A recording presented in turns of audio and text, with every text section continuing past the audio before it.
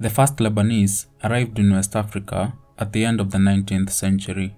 They emigrated to Africa due to the collapse of the Lebanese silk industry and the fall of the Ottoman Empire. The first Lebanese Maronite Christians arrived in Freetown in 1893.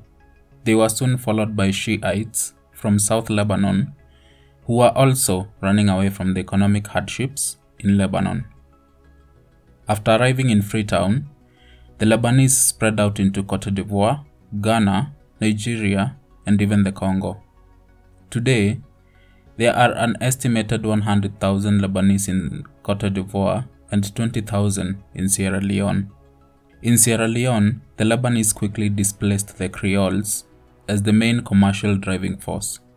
They flourished in every sector of the economy, and by the 1930s, when diamonds were first discovered in Kono district, the first colonial officials posted to the area found that a Lebanese trader had already been there for the last 2 years.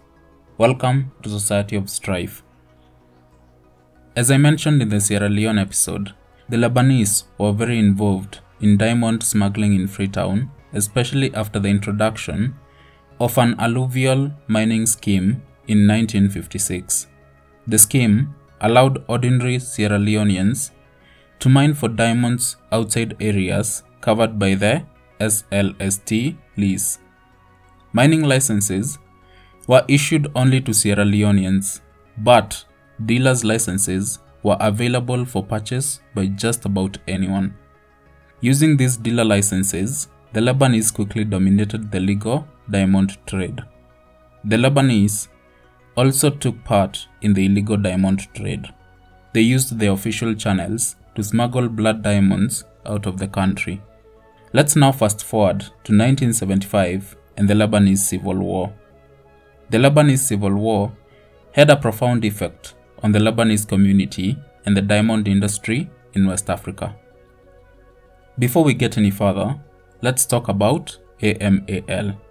AMAL, or the Afwaj al-Mukawama al-Lubaniya, is a Lebanese political party that was founded by Musa al-Sadr in 1974, but before it became the political party that it is today, AMAL was a militia. By 1980, AMAL had become one of the most powerful militias in Lebanon. Following the Israeli invasion of Lebanon in 1982, it was used by Syria to push the US-led multinational force out of Lebanon.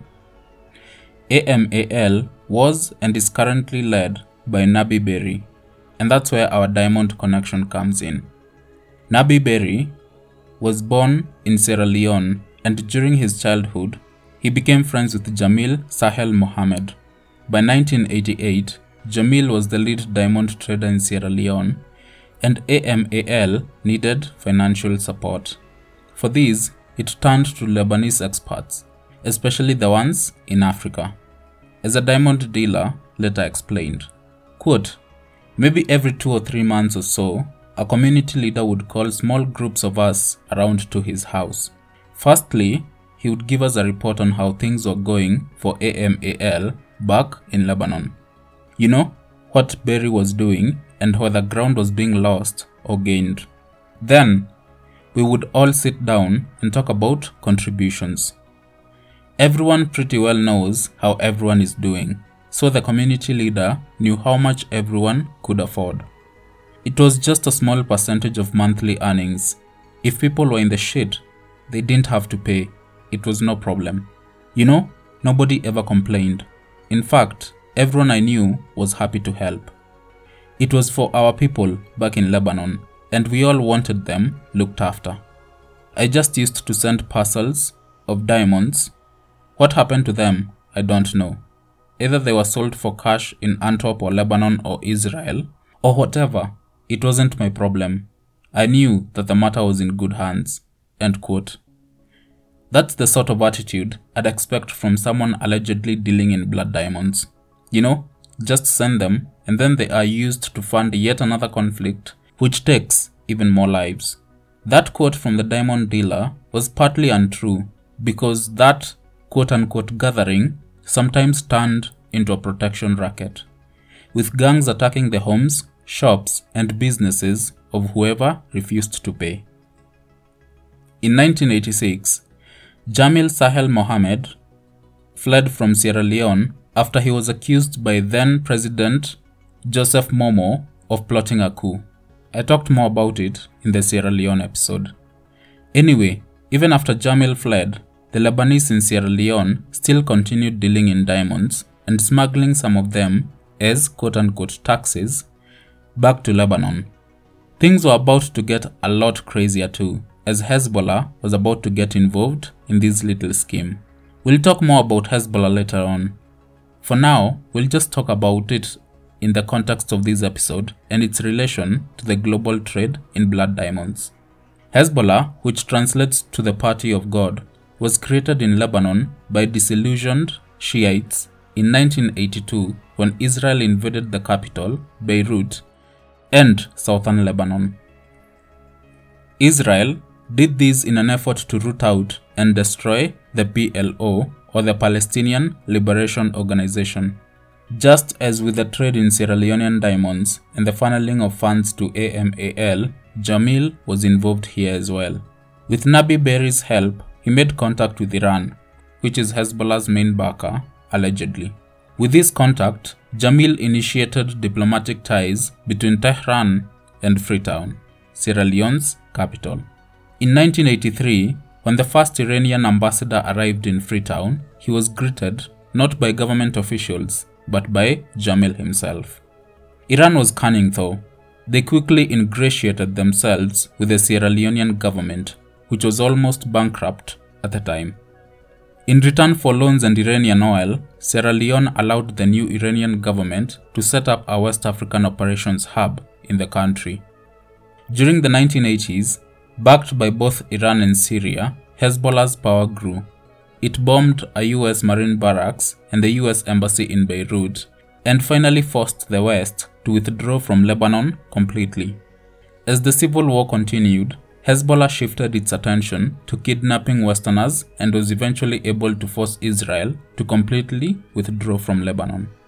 After the civil war, Hezbollah became a political party and has enjoyed popular support in the Middle East for its conservative views on Islam. The American government, most of the West, and the GCC, or the Gulf Cooperation Council, considered Hezbollah a terrorist organization, but the UN doesn't. The EU differentiates between the military and political wings and declares the military wing a terrorist organization, but maintains that the political wing is a legitimate organization. For that reason, I'm a little confused as to where I stand on Hezbollah, so I'll just leave that to you listeners. Although, based on my research into the organization, I don't think that it's totally justifiable to refer to Hezbollah as a terrorist organization. Hezbollah was also involved in diamond smuggling. A Belgian military intelligence report identified several Lebanese diamond traders said to have links to Hezbollah. It's interesting that they did that, seeing that they did absolutely nothing about the global trade in blood diamonds. One of these men was Imad Bakri, also known as Imad Kabir, and also Emad Bakir. Imad Bakri had also been identified by the UN as being UNITA's primary broker for importing arms and military equipment. With Hezbollah's involvement in the diamond trade, it didn't take long for another group to show up. That group was Al-Qaeda. According to the Washington Post and its correspondent, Doug Farah, Al-Qaeda, quote, reaped millions of dollars in the past 3 years from the sale of illicit diamonds mined by rebels in Sierra Leone, end quote. Most of this trade was carried out through one man, Ibrahim Bah. Ibrahim Bah was a man from Burkina Faso. He worked closely with the RUF and served as their diamond bagman. That was not all though. Ibrahim Bah had also trained and fought with Hezbollah. After that, he had fought with the Mujahideen against the Russians in Afghanistan. In the 1990s, he fought with Charles Taylor and later helped him attain power in 1997. I mean, who is this guy? The god of war? The UN expert on Sierra Leone said that he was also known as Ibrahima/Ibrahim Balde, and that he was instrumental in the movement of RUF diamonds from Sierra Leone into Liberia and from there to Burkina Faso. According to the Washington Post article, which was written shortly after 9/11, quote, Ibrahim Ba acted as a conduit between RUF commanders and the buyers from both Al-Qaeda and Hezbollah, end quote. It went on to say that 3 Al-Qaeda officials who were involved in the US embassy bombings in Kenya and Tanzania had paid visits to RUF-held areas of Sierra Leone. The visits had been facilitated by Charles Taylor. In my research, I have found zero evidence pertaining to these allegations, though I wouldn't be surprised if he did. I mean, he wasn't a nice guy by any stretch of the imagination. To be honest, I thought that Charles Taylor had the biggest cojones on the planet before Orangeman said that he was going to be reinstated as president in August, and Boris Johnson got married to a woman almost half his age. And before you start groaning and frowning, remember this. When he was in university, she wasn't even born yet. Since when is that okay? I get that they are both adults, but come on. At some point we need to have age boundaries. Otherwise, child marriages would be legal. I'm just saying. Anyway, after that Washington Post article, an avalanche of denials followed. In Sierra Leone, acting RUF leader Issa Sese denied any connection to Al-Qaeda. In an interview with Radio France, he said the following, quote, No, we would never do business with this type of people, and I have no knowledge with that. I have no business with them. We have nothing to do with them, as far as I'm concerned, with the present peace process in Sierra Leone. And even as far as talking of 1998 or 1999, we have no idea. We have no idea with being in contact with these people you're talking of. We never came across with the Algerians. We have no business with them, and we never worked with them. We never happened to, and we've never been in contact with these people. We never knew them, and we don't know them. We have no dealing with them. We have no business with them at all, as far as I'm concerned. End quote. Yes, I know that was a little hard to follow, but it's a quote, so I can't really change it. Although that's a lot of denial, so much that I find it suspicious. As for Charles Taylor, well, he was so mad that the Washington Post had to pull its correspondent from Africa. A year after the first article first came out, another, even more detailed article was published by the Washington Post. According to that article, the Al-Qaeda operation began in September 1998, 6 weeks after the bombing of the US embassies in Tanzania and Kenya, and shortly after the US froze Al-Qaeda and Taliban assets. That brings me to another problem with gemstones: size. Think about the value of a handful of gemstones. It's probably equal to the value of 3 gold ingots. Gold is heavy, and you would need about 1 medium bag, while you could stuff a handful of gemstones up your butthole and board a plane. That, by the way, is not SOS approved behavior. Also, that comparison depends on the value of the gemstones in question. Anyway, that is the reason why gemstones, such as diamonds, are used as currency for some of the world's dirtiest practices. At least they were before Bitcoin came along.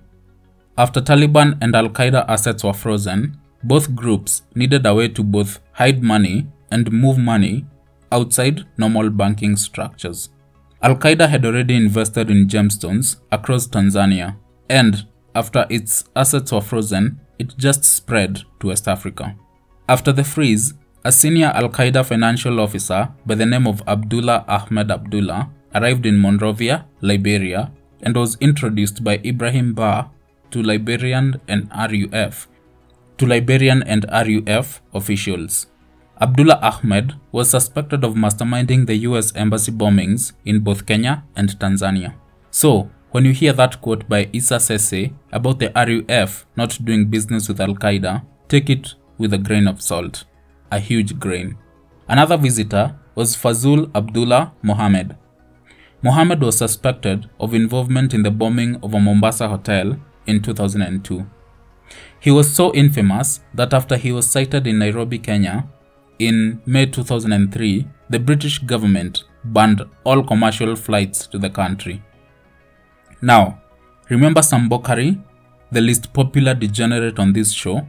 Well, he made a deal with Abdullah Ahmed Abdullah. As in, he made a deal with a terrorist organization representative while knowing fully well that those diamonds were going to be used to fund terrorist activities. No wonder his nickname was Mosquito, and we all know how much misery mosquitoes spread around the world. In July 2000, Ibrahim Ba approached a company named ASADM or Asadiam about handling gems. Now, Asadiam is very important to this story because two of its associates were involved in the smuggling of blood diamonds. Sami Osaili and Aziz Nasur were cousins. They were both born in Sierra Leone. Aziz Nasur went on to work in the diamond underworlds in both the DRC and Liberia. A UN report in October 2002 linked him to a group of Lebanese criminals operating in the DRC. According to the Washington Post, Sami Osaili and another Lebanese diamond dealer, Ali Darwish, met Al-Qaeda operatives in Monrovia in December 2002, and along with several RUF commanders, traveled to Sierra Leone to inspect the diamonds. Back in Monrovia, just after New Year's 2001, a courier paid $300,000 to Ibrahim Ba for a shipment of diamonds. According to a European intelligence report, Aziz Nasur flew from Beirut to Dubai in 2001, where he picked up $1 million. After leaving Dubai, Aziz flew to Burkina Faso, where the report said that two Al-Qaeda operatives were staying in the compound of Burkina Faso President Blaise Compaoré in the Zone du Bois district. Nasur then flew to Monrovia, where he allegedly gave Charles Taylor the money so he could hide the two operatives in one of his military camps. In the same month, Issa Sese allegedly wrote a letter to Charles Taylor. The letter read, quote, "We have agreed to sell all our diamonds to Mr. Aziz Nasur through your offices." He went on to say that, quote, "Aziz Nasur has been introduced to the RUF by General Ibrahim Balde, meaning Ibrahim Ba, upon your recommendation." End quote. In the summer of 2002, after Aziz's cousin, Sami Osaili, was captured in Belgium on charges of money laundering, arms dealing, and trading in embargoed diamonds from Sierra Leone, Aziz went on with business as usual. According to Global Witness, he delivered 2 shipments of weapons to Liberia, and after the Washington Post's expose, Charles Taylor offered him sanctuary in exchange for investments in Liberia's logging industry. I don't need to say this, but both Blaise Compaoré and Charles Taylor denied these allegations. As for Ibrahim Ba, well, he agreed that he had worked with the RUF but denied working with Al-Qaeda.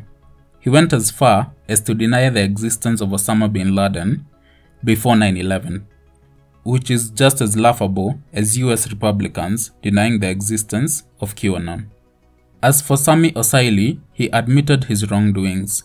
He admitted that both he and his cousin were involved in some bad shit around West Africa and the Middle East. He completely denied involvement in illegal arms sales, bribery of local officials, and any connections to Al-Qaeda and blood diamonds. That brings us to the end of this episode and the end of this season. Mind-blowing, right? Well, before we end, I'd like to get some things off of my chest and onto yours. First of all, I'd like to thank you Strifers for joining me along this very, very educative journey. It's been a pleasure, and I've learned so much in the past 6 months that this podcast has been on air. I can only hope that you've learned as much as well. Second thing is support. As I always say, support is the most important part of podcasting. Without support, a podcast is destined to fail. So I'd like to thank everyone for all of their support. If you liked this season, please get on patreon.com/Society of Strife and buymeacoffee.com/Society of Strife and help me produce the second season of Society of Strife. You know, for a podcast to be successful, unless you're Joe Rogan or Barack Obama, you need to spend money on advertisements. By spending money, I mean tens of thousands of dollars in advertising. I haven't done that, so I really need your support. As I always say, support can be through spreading the word, sharing the podcast. Tell your family and friends about the show. You can also get on iTunes, Amazon Music, Audible, or anywhere else you listen to this show and leave the show a 5-star review.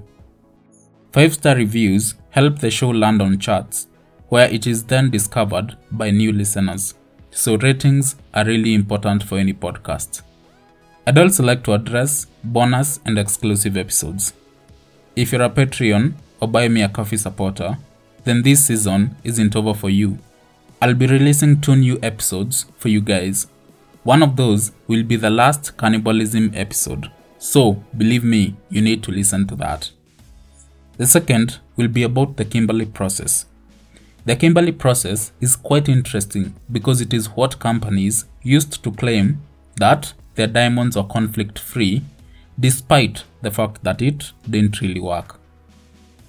As for everyone else, well, I'll see you in 2 weeks' time when the new season begins. I'll be releasing a new trailer sometime next week, so be sure to listen to it. New episodes of Agents of Strife will start dropping this Tuesday, so you can listen to those as you wait for the new season. As always, it's been a pleasure. Goodbye. Remember to stay safe.